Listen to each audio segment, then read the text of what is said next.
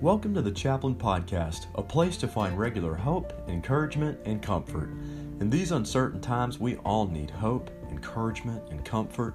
What better place to find it than in God's Word?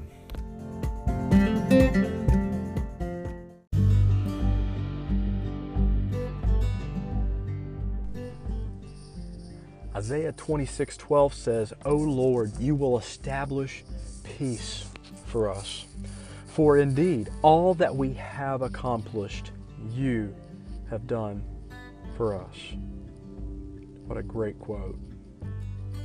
Continuing on with the article, How to Manage Homeschooling During COVID-19 by Amy Service. She reminded us last time, it's important to offer ourselves grace, yes. But while we're trying to find a balance between self-discipline and self-care, we need to maintain our patience. There are a few things we can do to make life run a little smoother on the homeschooling front.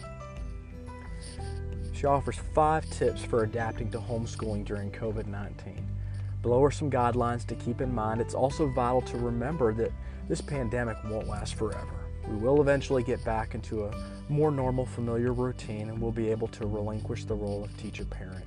You don't have to win Teacher of the Year. You just have to keep the ship afloat while we're at sea. First, connect with teachers. Most teachers right now are keeping office hours and offering one-on-one appointments for parents. Take advantage of these opportunities. If you're not sure whether these options exist, don't be afraid to reach out to your child's teacher.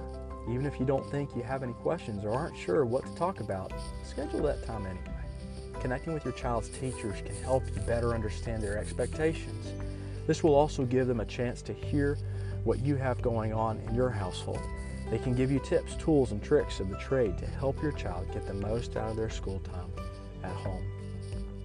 If you have questions or would like more material related to today's topic, please email me at chaplainpodcast@gmail.com, and I will be happy to touch base with you.